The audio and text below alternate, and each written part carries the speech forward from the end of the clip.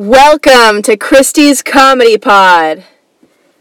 I'm cleaning out my car a little bit because my dad is going to take my little sister to school with my car tomorrow and then go fix it, like get a new tire and stuff like that with it.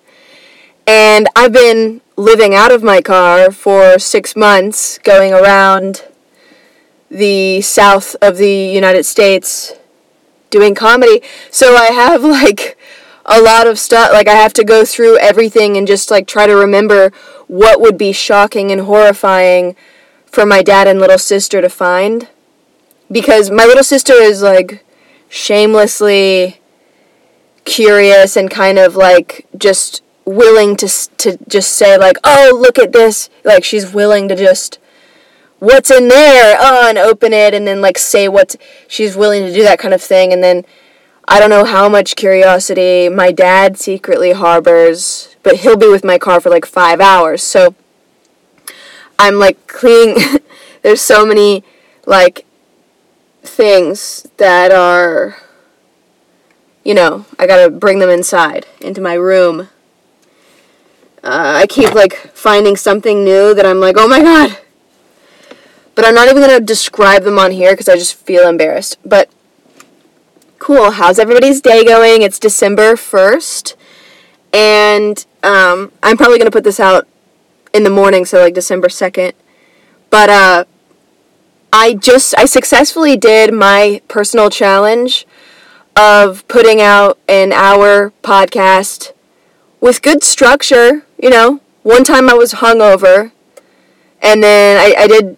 Okay, I got sick. I took 6 days off in total. Yeah, that's it. But, besides that, I did the daily thing. I did it. And I'm going to switch to every other day now for myself because it's too much. I have so many other things going on. I don't have time to do anything else when I'm doing this podcast and all my other things. It just fills up my day.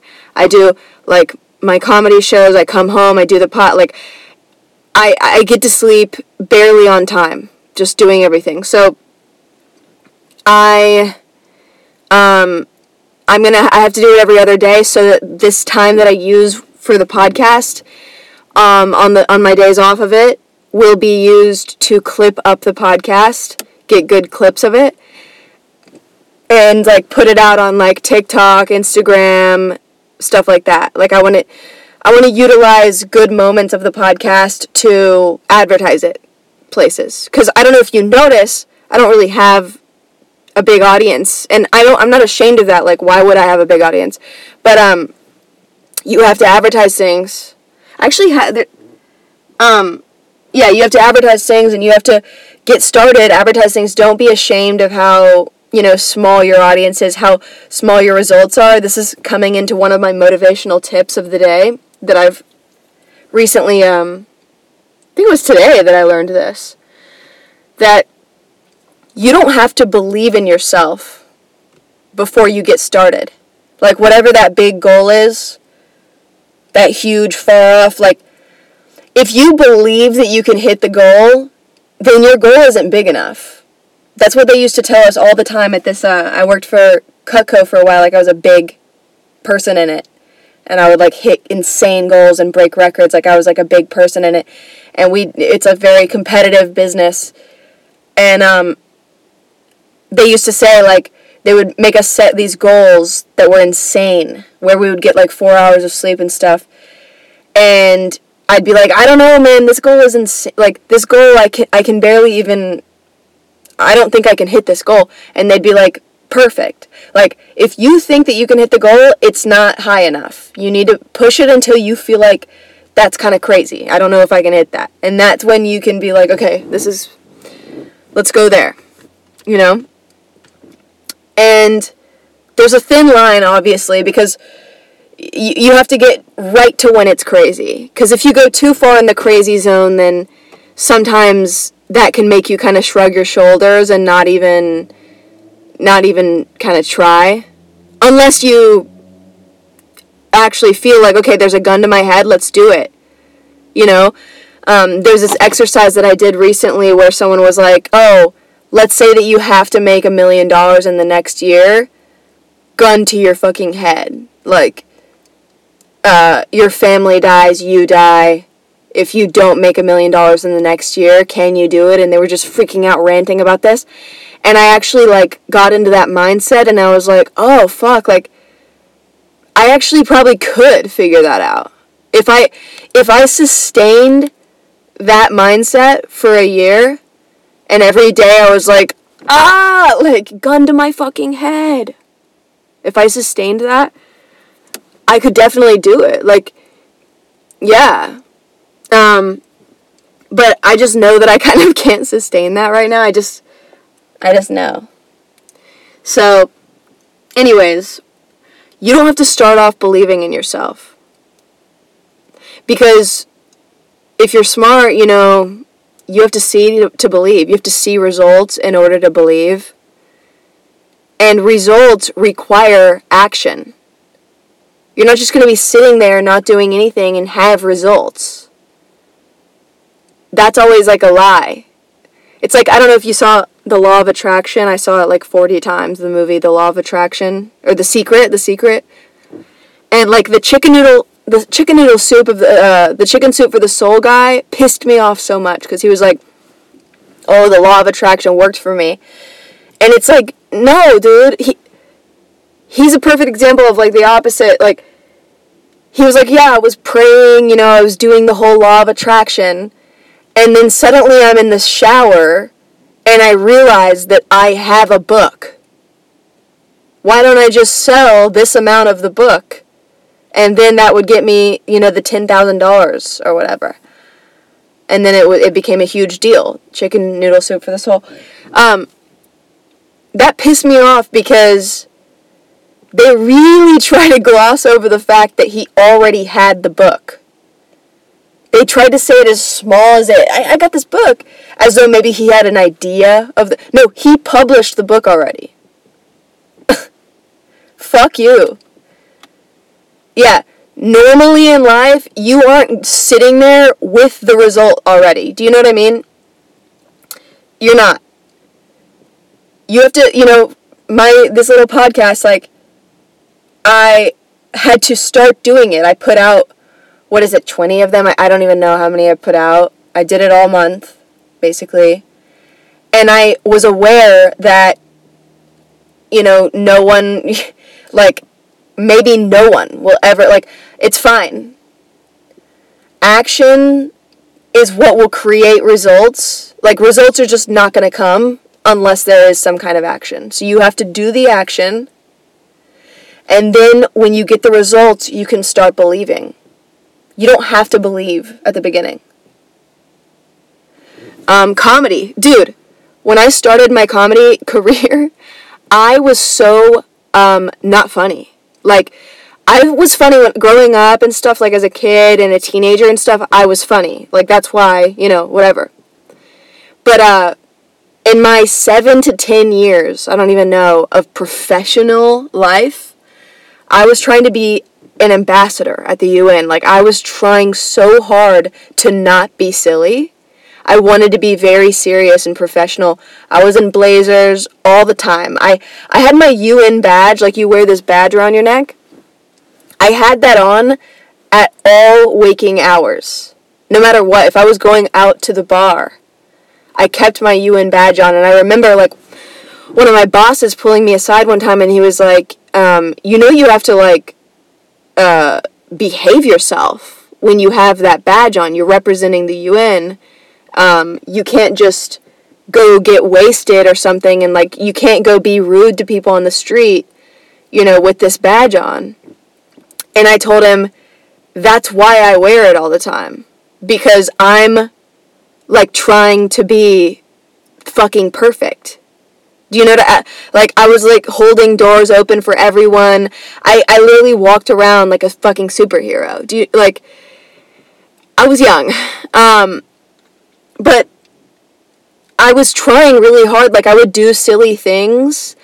And, say that I, like, say in my own head, like, no, don't do that. Like, you need to stay professional. Be professional. So I was knocking the funniness out of me as much as I could. It was crazy, dude. The UN was all about, like, crises and being super, like, they're very formal in the way that they speak and the way that they write the emails, like, everything. So when I started comedy, when I decided to start comedy, I was so stiff. That was one of the things that I was, like, that I knew about myself, is that I was stiff. Like, I couldn't really dance anymore. I was very, like, robotic. I could not be funny. It was crazy. So for me to gamble on becoming the next Bill Burr, you can see why I was very ashamed to tell anyone. And when I first told someone, I said so many times, like, I know that sounds delusional. I'm aware that that's delusional. Oh my God, that it's delusional. And it is interesting because some people are definitely delusional. So, but this, I didn't really believe in myself, actually. I was very, like, I don't know. I really don't know if I can, get to the point. And you might note that I'm not the perfect comedian yet. Like, I'm 2.5-ish years in. I'm definitely not, like, the perfect, comedian yet, but I've been getting results, and, like, I can see those, and those are causing belief in me. I'm seeing all of my successes, and I'm like, okay, I can believe in myself, but I was aware that I needed to go out and do, like, 5 to 7 comedy sets in front of a bunch of people a day in New York City, every single day for at least a year. That was, like, my plan. I, like, planned out this whole thing, and as far as live comedy, I was like, yeah, 5 to 7 a day, basically every day. I mean, obviously I rested sometimes, but basically every single day for a year before I measure what's going on. And I had enough money actually saved up for that to be okay. I was like, before I, like, take a look around and see if I'm good, see if I can do this. And that's what I did, dude. I did as much as I could for the first year. And yeah, it was good that I put my head down. It was good that I did that because I really, sucked at... First of all, I had stage fright. Like, I was terrified. Like, public speaking, it wasn't that easy. Like, it wasn't that easy, I thought that I was going to have to get a Xanax prescription before I started. I was like, I might even have to go get a Xanax prescription. I was at rock bottom, mind you, so I was like, yeah, who cares? I might have to go get a Xanax prescription. I'm going to put my head down. I'm going to do this, right? But good thing, because I sucked. But I was okay with sucking, and I didn't look for feedback. Like, I didn't ask anybody if I was doing okay, because I was like, I know the answer. Like, nobody, like, some people, like, men would try to flirt with me or whatever, and they'd try to say, like, hey, good set, good job. And I knew that was not true. Like, no, I didn't have a good set. Whatever, thank you. Like, I don't know. I didn't have to, this guy, I was, like, dating a comedian. One comedian ever. So, fuck you. But, like, I was dating one for a second, and he was new at it. And it was really frustrating because he was in a smaller town. He was, like, he still hasn't moved out of that small town. And he would only do, like, one set every 2 days. Like, because of the small town, and he would drive 2 hours and go do one, and then 2 days later he'd drive 2 hours and do another one. Like, it's not, first of all, no, right? But second of all, like, every time he did just a open mic, just like a 4-minute set at an open mic, he would call me and, like, go through every detail with me.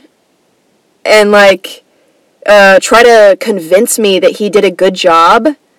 And I saw him, it's like, it's not that he didn't do it's not that he sucked, but it's like he was new. I knew about my first year of just, like, put your head down. Don't ask people if you did a good job. Don't try to convince people that you're good at it and I'm good at this.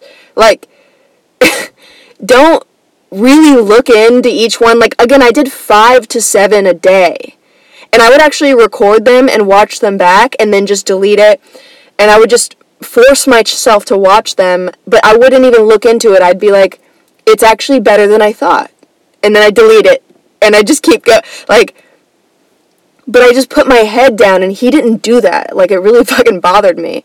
Like, that he would just do one open mic, and be like, oh my god, I think they really liked me. I think I did a really good job. Like, just thinking about it too much. And I was like, what you need to do is drive to New York and do 800 and then call me. Like, for real. Like, I don't know. I couldn't empathize with, like, with that. Of, like, you don't need to believe in yourself at the beginning. Push through until you see the results that you want to see. I don't know. And sure, there's such thing as, like, maybe not, being good enough. Like, what's something that I failed at? Tesla, when I worked at Tesla, I failed to be good at, like, you have to finish full-on solar projects. And, like, I couldn't do it. Like, I argued with the customers too much because they would say, I was in it for the United Nations perspective of, like, everyone needs to go solar now because we're in a climate crisis. Like, I was in that mindset. And all of our customers at Tesla were in this different mindset where they were just like, what's in it for me with, like, my financial, like, savings. That's all they cared about. And whatever. I don't know, like, it's fine, but I wasn't good. They always thought that I was, like, pretending to care, because I wanted everyone to buy the whole thing and to, like, go through it now, hurry, and I'd show them, I'd be like, this is how much carbon you're producing, like, per hour right now, you can stop that. Like, I would, like, do the calculations, and they thought it was all just this very aggressive sales pitch, even, and I was like, no, I'm coming from a policy mindset. I don't know. Anyways, I failed. Like, I couldn't do it there. And I pushed through as much. I pushed through, bro. I worked, 12-hour days. I would spend my free time at home, like, training by myself. And just doing watching TED Talks about sustainable energy and solar and homesteads and, like, all of these sustainable solutions. And most of it was because my time at Tesla was for just studying about sustainability. But, like, anyways, like, I failed that. No matter what, my results back were just that, like, this isn't for me. I hate this.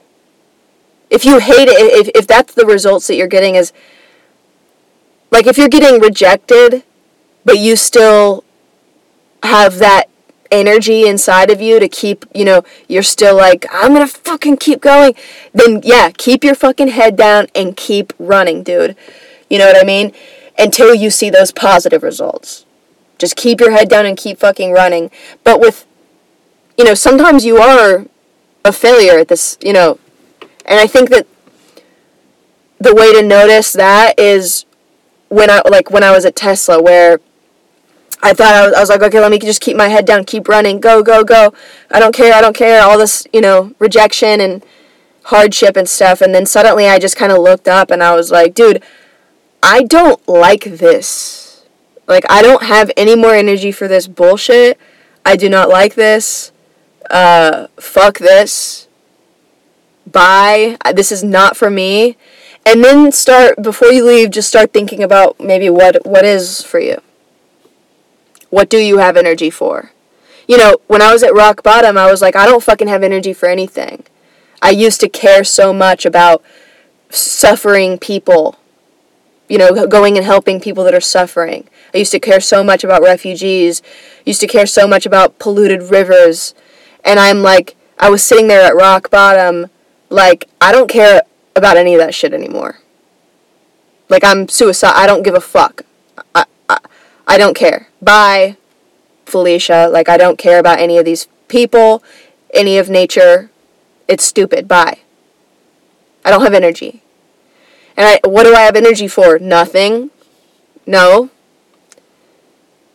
And it's just interesting because the one thing I had, you know, if I thought about it, the one thing that I had that energy for, because I tried to go into entrepreneurship, which is what a lot of people do when they're trying to duck out of, you know, some professional institution type of thing. They realize entrepreneurship, fuck yeah, right? And so I was like building all these websites trying to figure out what my $1 billion company would be. And I just remember, like, my friend asked me, she was somebody who helps people with startups. She asked me with one of my ideas, she's like, Kristy, would you be willing to just really work on this constantly for no benefit for 5 years? And I, without hesitation, dude, I just was like, no. This stupid fucking idea? No.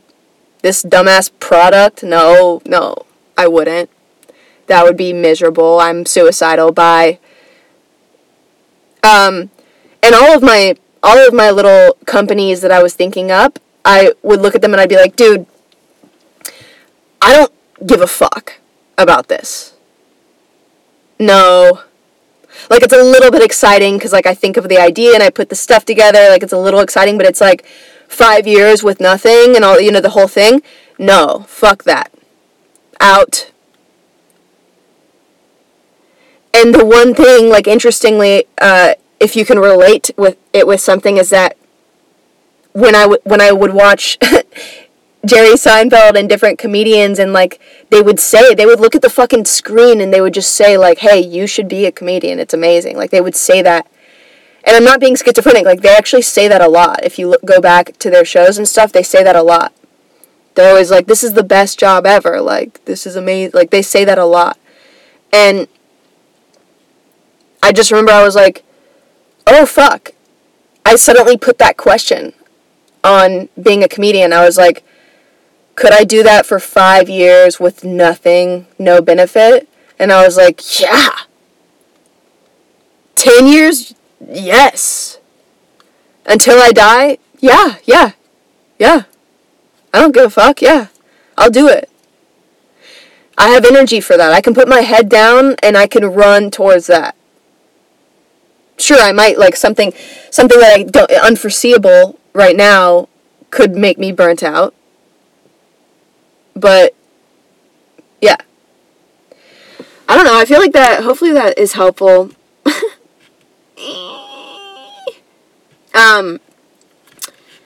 People's glory days were their hoary days. Truth. That is fucking true. I love to work out. I love to work out premises in this podcast that are not really ready for me to go on stage with them. They're not really funny and good yet. But this is a great, people's glory days were their hoary days. It's just a rhyming truth. People are like, oh man, remember college, remember high school? Like, I have this friend who's married, and her and her husband immediately got fat as soon as they got married. And whenever they start talking, whenever she starts talking with a friend around or something, whenever they start talking, they always talk about their hoary days. They're always like, oh, remember I was hooking up with this guy, and we went and fucked that guy. They don't have anything, that was their glory days. So stay with it.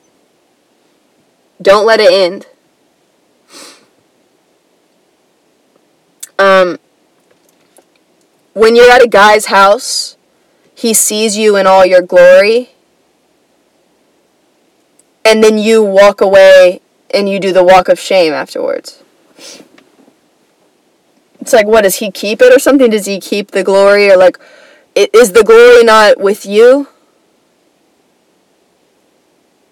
He gets the glory away, and then now you're just shame. You walk.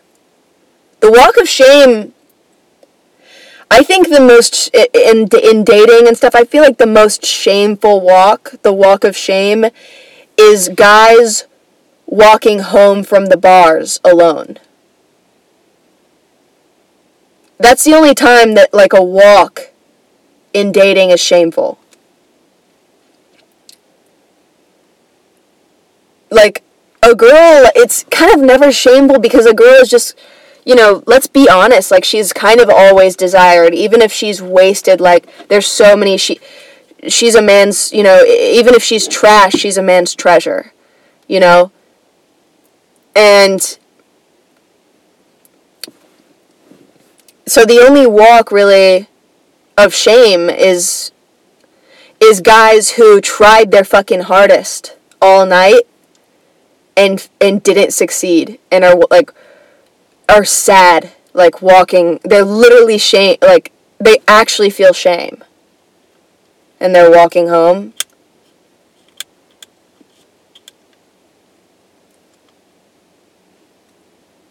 Yeah. I was saying that you should do 2,000 words a day with a word counter. You should type 2,000 words a day. As a comedian, like, it helps me a lot. It would help me a lot because it makes, it's easier to figure out my opinions and, like, get to joke writing better. But honestly, for anyone, it helps with having your mind being able to express yourself, knowing what you think. Knowing what you think looks like. Knowing what you think looks like. Yeah, that's confusing to say. But I tried that. Like, last night, I did my first 2,000 words. I went to wordcount.com. And bro, 2,000 words is a fucking lot. So I was only able to do 500. Because I was like, I have other shit to do, bro. Like, I don't have anything else to say. I have other shit to do. So I was like, let me just start off with 500 words. 2,000 is insane, dude. That'll take you an hour and a half, I think, at least. But it made me realize, because my friend has been doing 2,000 words a day for every single day for, like, years.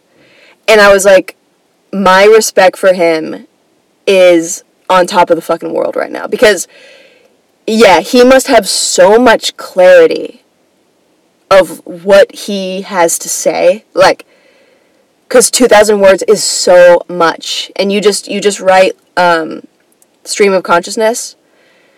And it's just great. But I'm starting off with 500. So I did another 500 today. Do not use wordcount.com like I was using, because as soon as you, like, press anything, it deletes all of your text. Like, it just deletes everything. And it's like, when you're writing those 500 words, you get gold. Like, you come across things that you want to keep forever. And no matter who you are, like, you get gold. Sorry. So, it's really upsetting when it all just gets deleted because of some bullshit fucking Chinese ass website. So, yeah, I'm using, like, another one next, and we'll see which one is the safest to use. That's like a PSA, bro. So important. I was talking about, like, having big goals, like, making them a little bit out of reach, right? Someone was saying, have goals like the horizon. where, like, the closer you get to them, the more you push them a little bit out of reach again. And not in the short term. Like, you definitely in the short term want to be able to check shit off. Like, you definitely do. But it's that kind of long-term goal a little bit that you're like, I'm getting close to it. I need to push it now. I actually watched, I had this manager who I really fucking respected. He was this great guy. And he was turning 30. Which is so young, now that I think about it. Because he looked like a middle-aged man. He was turning 30. And his whole goal in life was by 30 to own a whole house.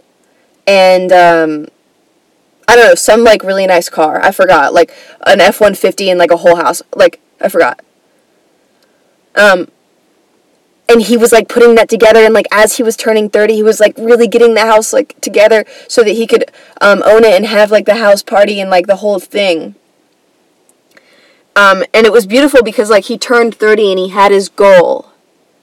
And this is something that he had been talking about for every single day, like, as this big motivation thing. Like, just, that was his why. That was his fucking thing. And so he got it, and it was, like, it was great. It was a little bit, like, we kind of felt the vibes, you know? Like, we felt the vibes, and it was almost like anticlimactic. Like, it was almost like, okay, yay. Like, a little bit like a bad orgasm. Like, you're just like, are you happy? And he just was kind of like, yeah, you know? And, dude, I swear to God, after that, he became, like, depressed. I swear. And he wouldn't tell us because he wanted to lead us and, like, keep everything positive and, like, you know, be a lighthouse of, like, beauty and motivation. Like, he wanted to be this great thing for us, so he wouldn't tell us that that anything was wrong. But, like, bro, he was depressed, and I fucking knew it, bro. He didn't have another goal, like, for real.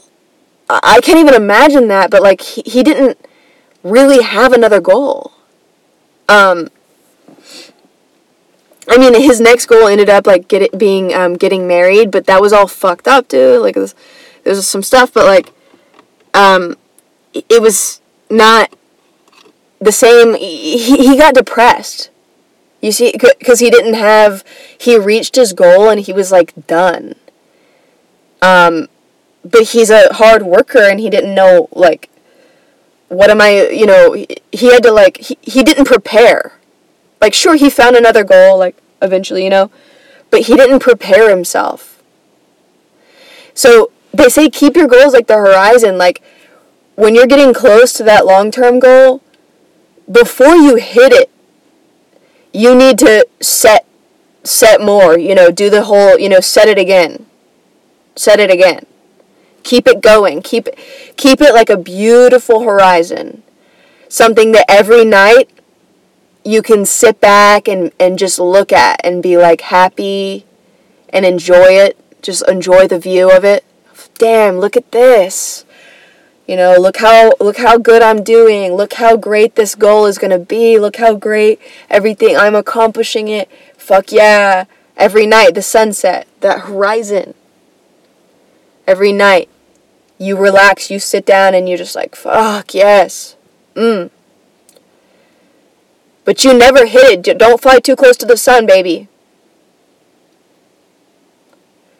Because that'll get you all riled up.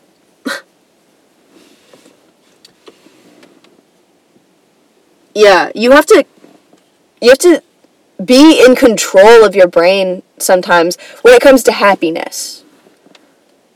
You know, you have to stay on top of it when it comes to happiness. Like, people who have had bouts of depression, afterwards, like, I'm not depressed, but I've been depressed in the past. And people who have bouts of it, they will always say things to you like, I have to manage it now every day. Like, they're always like, it doesn't really go away. It's something that I manage. They always say things like that to you.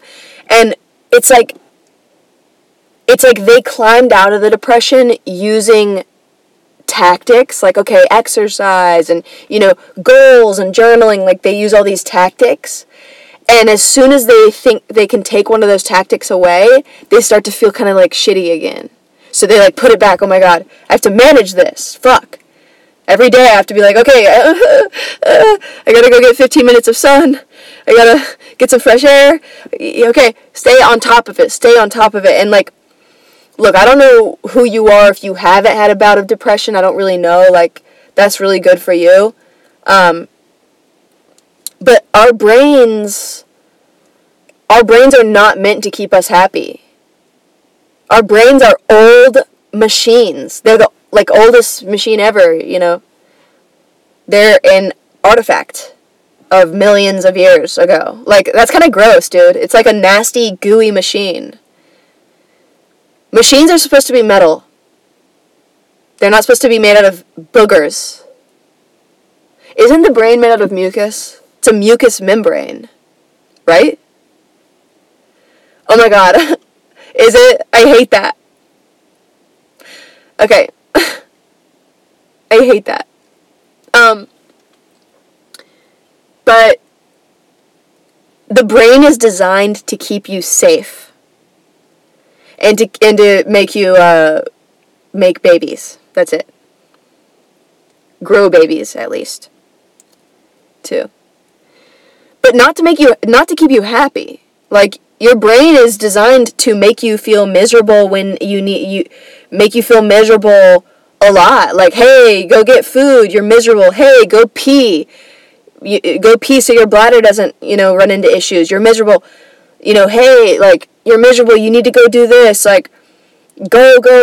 Like, it's not designed, like, it makes you restless. It's like, go explore. This is boring. Like, your brain gets bored. This is boring. Cats don't get bored. Cats just sit there. Dogs literally just sit there and stare. But we can't even do that. Our brains are like, no, you're miserable, go. So we're walking around all the time. We're like, walking around. Help! Puzzles? Give me a puzzle! You have to stay on top of it because your brain isn't really there for you when it comes to happiness. It's just trying to keep you healthy. And it can't even do that because it didn't even know about sugar. It didn't even know that we were going to figure out sugar. So it can't even do that. It's like, sugar! And we're like, that's not safe. And it's like, sugar! Heroin! It didn't even know that, we were going to invent stuff. So it's just, all it's doing is trying to make us pee and fuck each other. That's all it's doing. And it's a lot of misery. There's very few happy neurotransmitters. Like, you got serotonin, you got, some dopamine. Like, you don't really have, like, that's it. And they're, like, few and far between and shit.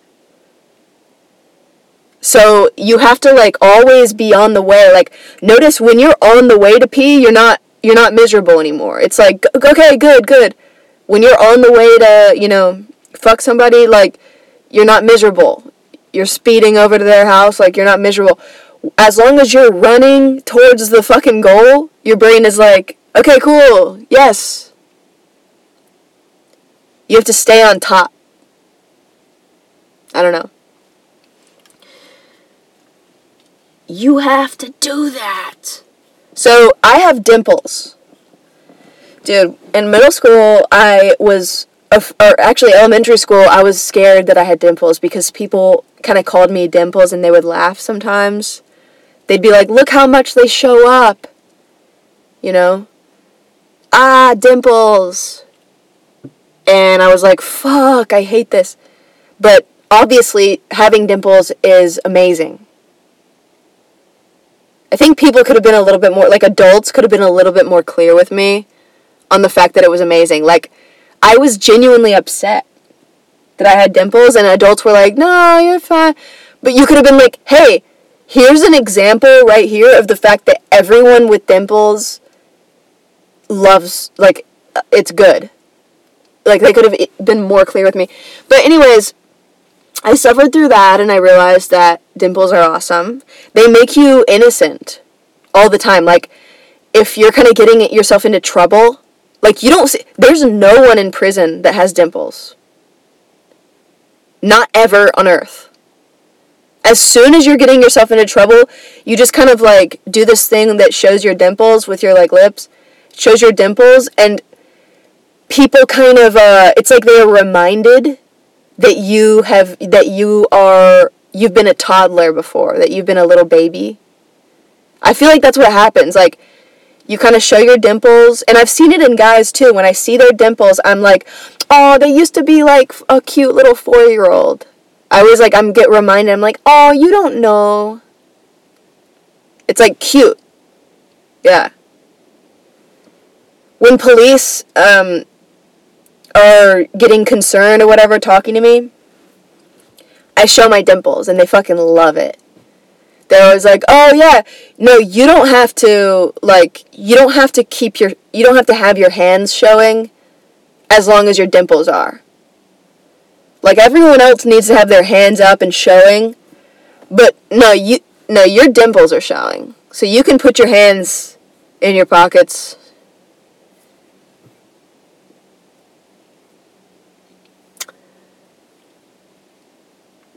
Yeah, it's kind of like making a cute baby face. Like, if anyone ever, like, they're trying to get you to have more mercy, they try to kind of make a cute baby face. A girl will do that a lot. People with dimples, like, we don't have to even try that much, because we just have to show the dimple. We don't have to go like, goo goo guy. Like, we don't have to do anything. We just dimples, and then you're like, oh, yeah, I get, you didn't know. So, I'm better than you.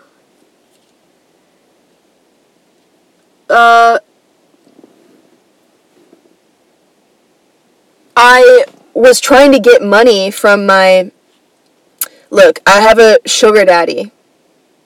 We made an agreement. Luckily, he's this very attractive guy. I have to update anybody who didn't hear, the whole detail of me getting him, Extremely nice, kind of, like, really chill to talk to. Rich guy, did I say that? Very attractive. It's just great.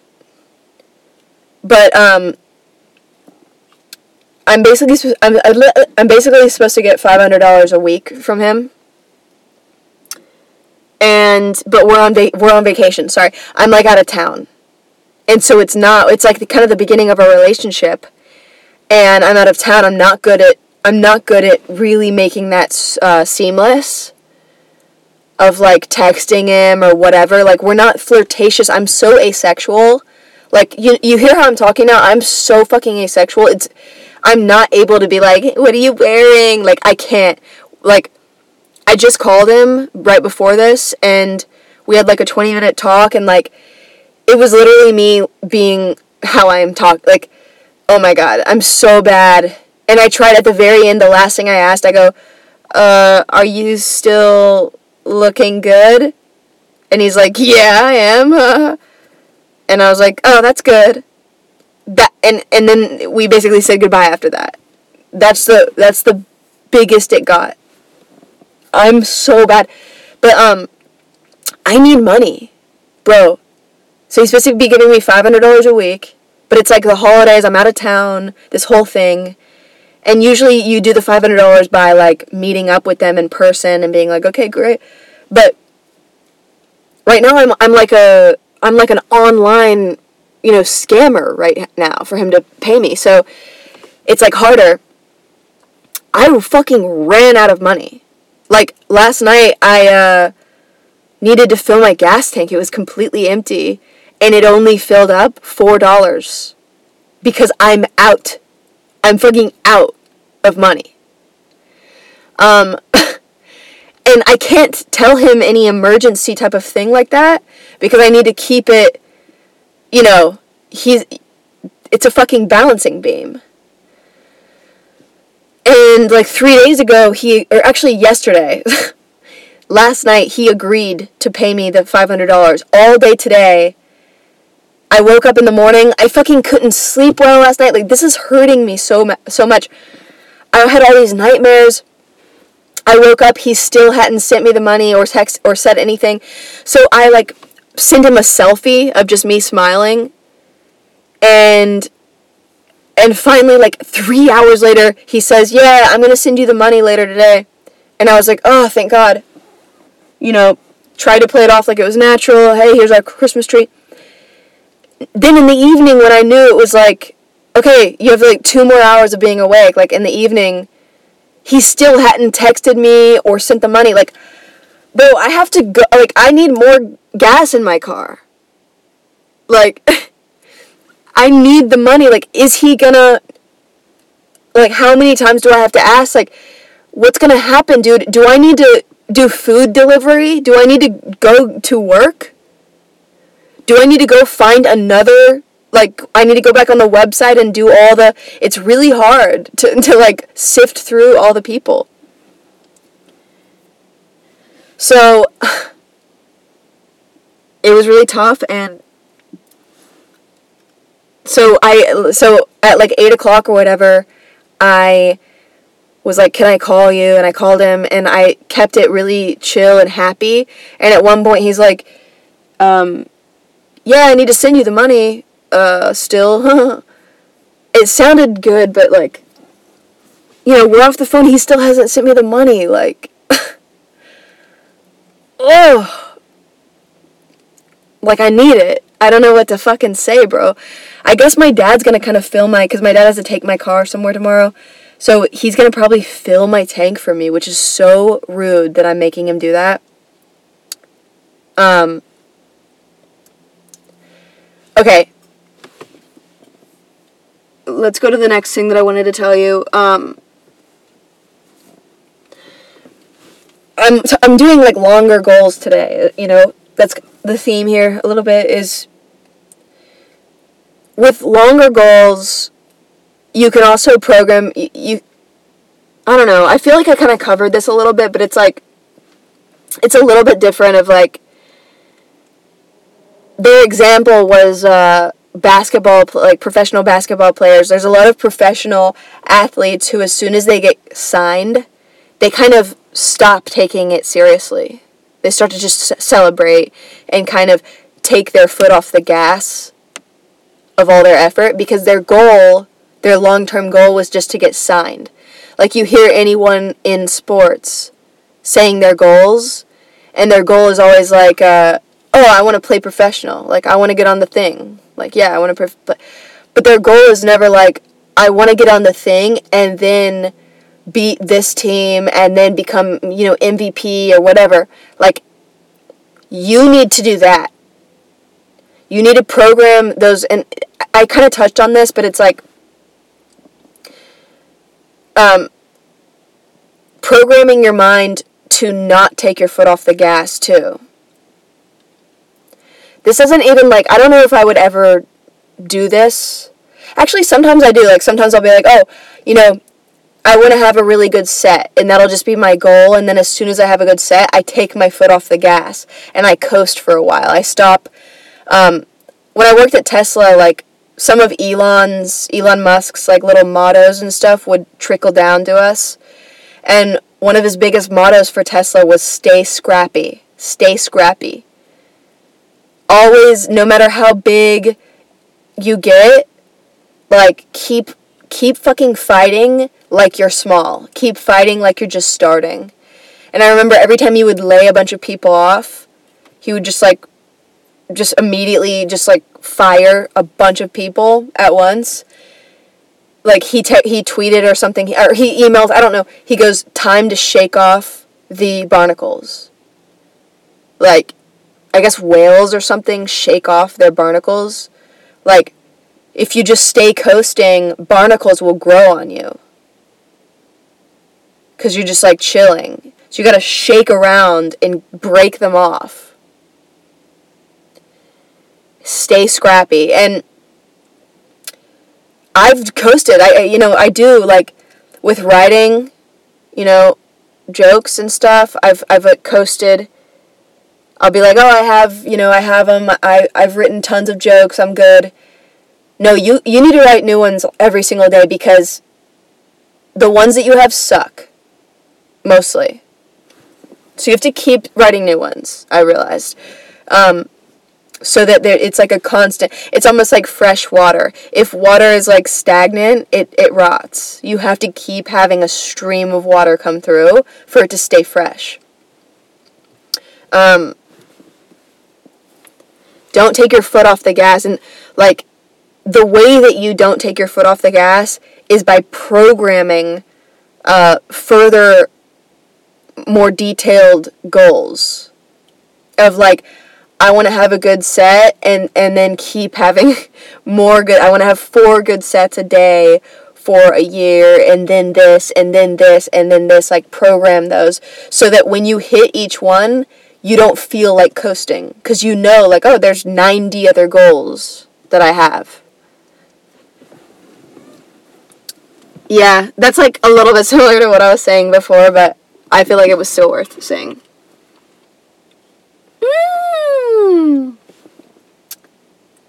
Yeah, I grew up in Atlanta, like the Atlanta area, kind of. I actually grew up around a lot of Christians and a lot of like Republicans. For real. Like, yeah, they were all, everybody was either or, and or either or.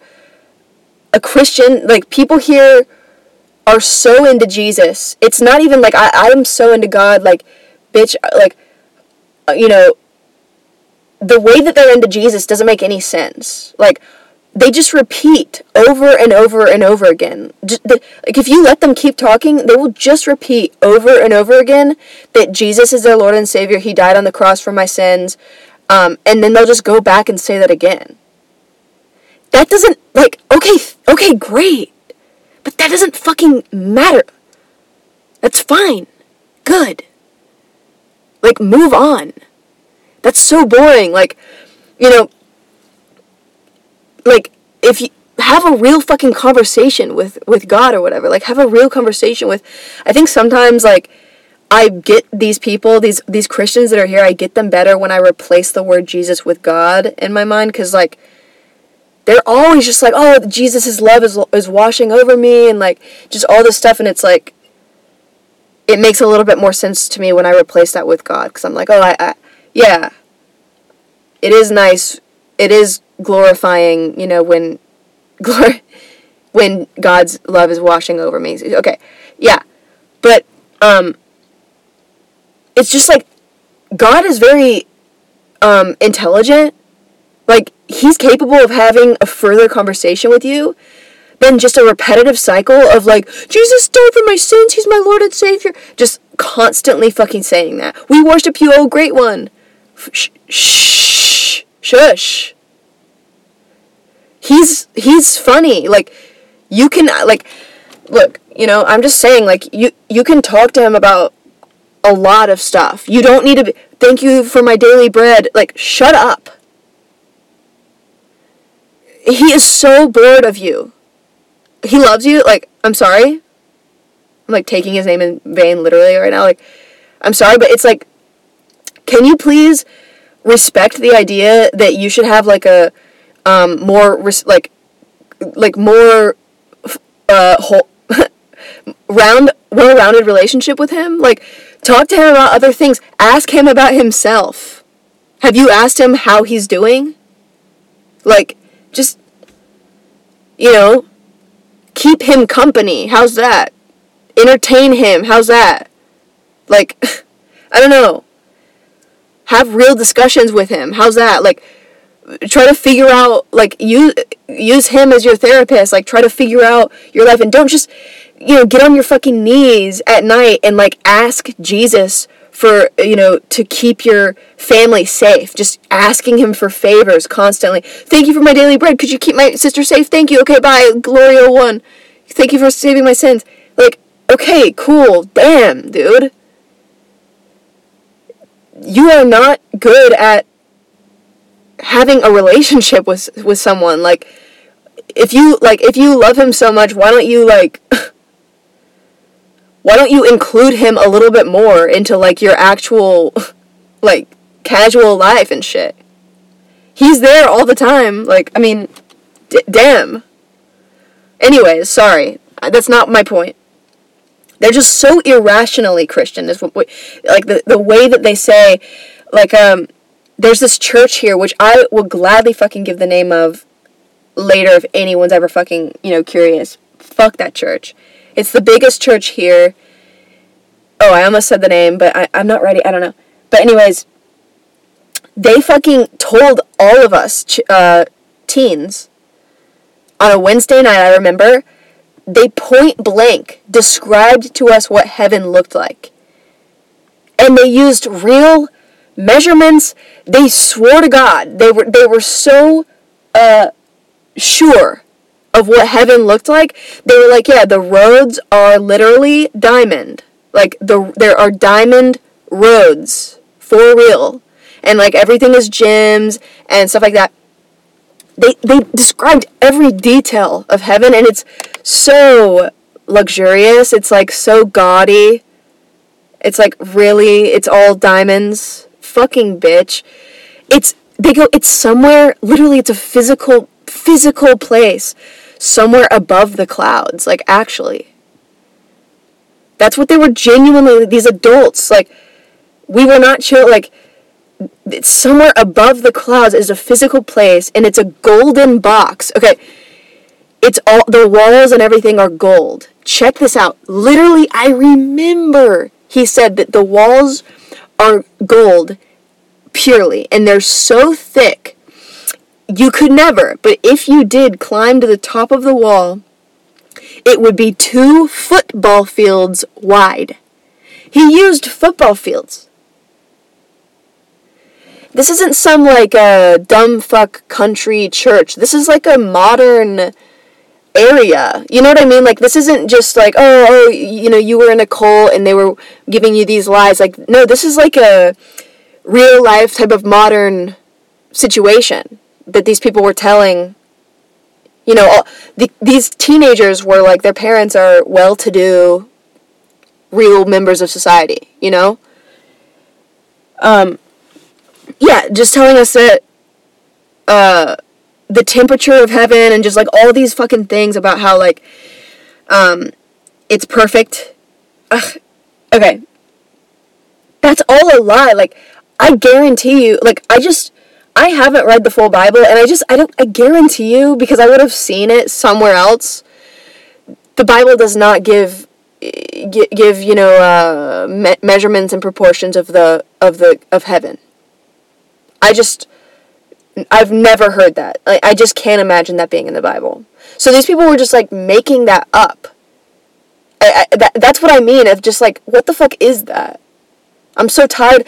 And then the republicanism really bothered me, bro. Like, growing up, I would just be like, we watched so many Martin Luther King videos, like, just all of these fucking movies.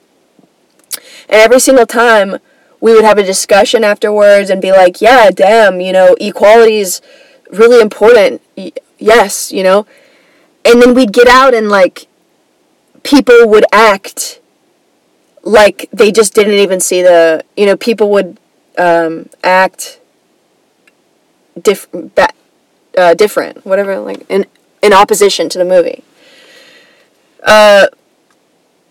Littering, they would, like, litter on purpose, and I'd be like, don't litter, that's bad, and they'd be like, I don't care about the environment. Like, there was just a lot of, like, whenever there was a Democratic candidate, like, running for president, they'd be, like, stomping on pictures of his face, like, and they never had any rational reason. Like, until I left, like, I went to New York after graduating college. Like, before going to New York, my whole time, I never heard a Republican's rational reason for hating, like, Democrats. I had never heard a Republican say a logical thing. And one time I had a Republican professor in college, and he said a few things that sounded a little bit smart, but they were still wrought with emotional irrationality. Like, and now, like, after, we're after the pandemic and stuff, like, so many of us are like, okay, yeah, you guys, Republicans did maybe have good points, but I never fucking heard them before. Like, y'all did not say any of them. I would always ask, like, what is genuinely wrong with Obama? Like, for real, please tell me. And they would just be like, no Obama, fuck Obama, no Obama, fuck Obama. And I'd be like, no, is there any reason, like, do you have any fucking reason? And they'd be like, no, he ain't nothing but a two-tone Muslim. Fuck Obama, no. He's black. Like, there was no, like, now, after the pandemic and stuff, you're like, hey, he kind of was lying about certain things, like, all of the bombs, and it's like, okay, but at the time, bitch, y'all didn't have any rational shit ever to say. Ever. I was genuinely asking. I never got anything. So I always felt very unique, bro. Growing up, like, before I went to New York, I was always, like, everyone I would date, all of my best friends, my family, everyone I was close to would be just, like, either or, like, racist, Republican, talking about Jesus in a weird way. Like, I never felt like I knew anyone who was, like, as rational as me. Like, I just always was, like, questioning myself over and over, like, okay, am I wrong? Because everybody, like, what the fuck is going on? Like, straight up. And, obviously there was, like, yeah, but, when I got to New York, I was, like, it was really cool, because there were people who were, like, I went to the UN, and everyone was, like, a liberal, and everyone was, like, Hillary Clinton was the thing, and everyone was, like, pro Hillary Clinton, and I was also, at the time, pro Hillary Clinton, and, it was just so cool to actually be, like, that never had happened, like, really. In New York, I found my first slightly liberal boyfriend. He was actually pretty fucking conservative, actually, at the end of the day, but, like, even more so than I still am even now. Like, he gets pissed, actually, about, like, gay marriage, and, like, he gets, like, pissed about, trans people, like, he gets, like, hateful. So, yeah, actually. But, so, I was so excited, like, to be finally around liberals and, like, Democrats, and, like, to finally be, like, okay, it was a little bit sucky, because, my uniqueness felt like a skill for a while. Like, I was, like, climbing in the ranks. I was like, I could be the fucking president. Like, with how rational I am, like, fuck, like, I could be the damn president. Like, everyone around me was just like, no Obama, Jesus save my sins. Like, and I was like, making all A's, like, I don't know. But once I got to New York, I was like, oh, this uniqueness is now gone, meaning my kind of skill is gone. Like, now everybody's saying rape is bad. Now everybody agrees. So, okay, that was a little bit sad, but it was fine. But then I saw that's when you start to see the flaws in liberals. Once you're around liberals for long enough, you're like, oh, shit. Dude, they're always selling each other crystals. Like, they really, you talk to a liberal, you're so happy. Oh, my God, wow. And then they're like, look, let me go show you my crystals. And they start to get into, tonics or whatever. They just start to get into, I forgot, man, chants, mantras. They just start to get into shit, sometimes. And certain, certain, extreme behavior, I'm gonna get tattoos, everywhere. I have my nipples pierced, and, and you're like, I wasn't from an area where people really did that, got crazy piercings and the tattoos and stuff. To me, that's counterproductive. I want to be the president, I want to save the world, and you're, getting your nipples pierced. So, you know what I mean? And so you just kind of start to see the flaws of, okay, you're just, going down this, basically, rabbit hole of freedom or some shit. I don't know. Of individual freedom. But, cool. Yeah, and I wanted to talk about, the guy that I dated. When I first met him, I was, very classy. He was wearing this, perfect, all-layered red suit at the UN, at the diplomats, whatever the fuck. And he was a diplomat, and I was wearing, high heels, a blazer. I was this soft-spoken professional person, all classy and, leading different initiatives at the UN. And we were this, very classy couple. We lived in this beautiful fucking place in the Upper East Side, and then in Midtown, not Midtown, but, 34th Street, and, on 34th Street, we had this fucking, basically, mansion of an apartment, and we would have, little parties there and shit, and, then we moved to our own place in the Lower East Side. I was with him for 4 years, and he saw me go from that classy girl with high heels on and stuff. 4 years later, I was on the sidewalks and in parks screaming about my vagina to people. 4 years into our relationship, I was not wearing high heels anymore. I was wearing sweatpants and sneakers, yelling about, Jews and stuff at strangers with a microphone. He stayed with me for a year and a half after I started comedy, and he didn't even want to, for, a year and a half, he moved back to Portugal to, work closer with things. And, but he stayed, dude. He fucking called me. He texted me good morning every fucking morning, good night every night. He called me, every day and genuinely spoke to me and stuff. Even though I was a disgusting, rock bottom, insane person. He, stayed with me for a year and a half. And I think it's because he knew that I needed him. I was at rock bottom. I remember, when he first moved back to Portugal, he was, trying to bring it up. Dude, we should break up. And I, stopped him. Because I couldn't, at the time, especially, I no.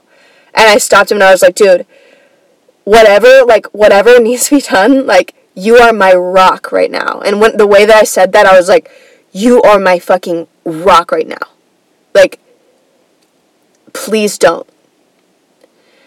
And I didn't even ask much of him I didn't even ask him to text me good morning every morning or, call me every day. I didn't even, need that. I just couldn't handle, breaking things off. I couldn't handle that. And he heard me when I said that. He heard me, and he didn't try anything else for a year and a half until I was ready. I just think that's really beautiful. Our relationship wasn't perfect, like I said. We didn't agree on certain things and stuff, and I didn't want to learn Portuguese or live in Portugal. Fuck that. And just different things, but he knew that I just needed him, and not even, in that, I didn't even need him that much, at all, but he could just hear in my voice, he was like, yeah, Like, I'll be there for you as you start this new thing. Like, if I was that fucking first year comedian and stuff like that, if I did all of that without him there, it just, oh God. He was literally, like, my rock, like, my small, tiny rock. And I'm sorry if you don't have one, like, but he wasn't even that, like, I remember one time, almost a year in, I did the worst I've ever done, like, on a comedy show. I, like, came out on stage, and I didn't know, I just came out on stage, it was my first show of the night, I had 4 shows, I was tired, I just came out on stage in sweatpants, like, just tired, and I just looked up, and there was 80 middle-aged, well-dressed African Americans, like, well-dressed, like, wealthy African Americans, and they all looked at me in the eyes and just go, next, and I tried to do, and they just started booing, and I just tried to do my stuff, and they were booing, they were throwing trash at me, like, and I got pulled off the stage, and they, like, made fun of me online afterwards, like, and posted a video, of what happened, and everyone was like, fuck that girl, and I was, like, mortified, and my boyfriend paid, like, he hadn't seen me in real life for, like, 8 months. I was disgusting. I was living in my car, driving around. Like, this was in Miami. I was, like, at the time I was bathing in hot tubs. Like, and I would sneak into hot tubs and, like, get in them. That was just for fun, but, like, he bought me a hotel for 3 days. He was like, just lay down in a hotel for 3 days and just relax. And I don't know. That was just so nice. I don't know what to say. Yeah, like, somebody commented, like, hi if you're listening, but, like, you commented, that you agree with almost everything I say, like, you like everything I say, but then I talked about shoplifting, and that caught you off guard, and you were, like, uncomfortable about that, and it's like, I'm probably gonna hit so many things, and I mean, I can justify it further, I guess, of just, like, first of all, these are large corporations, and I'm only taking, like, food, like, yeah, I mean, I could justify it further, or, I don't want to shoplift forever. There's inflation. What's with the inflation, But I'm going to hit everything, and so, I don't know, it sucks if eventually you're like, yeah, you're too much, if eventually I'm, like, too bad, but, I'm glad that you agreed with me on so much beforehand. If you're like, wow, she used hot tubs to bathe in for, like, a few weeks, no, that's disgusting. It's like, yeah, sorry, I've done a lot, there's been a lot of stuff, and hopefully we meet in person one day. I'm going to leave you guys with that because we're over time. Bye. Good night.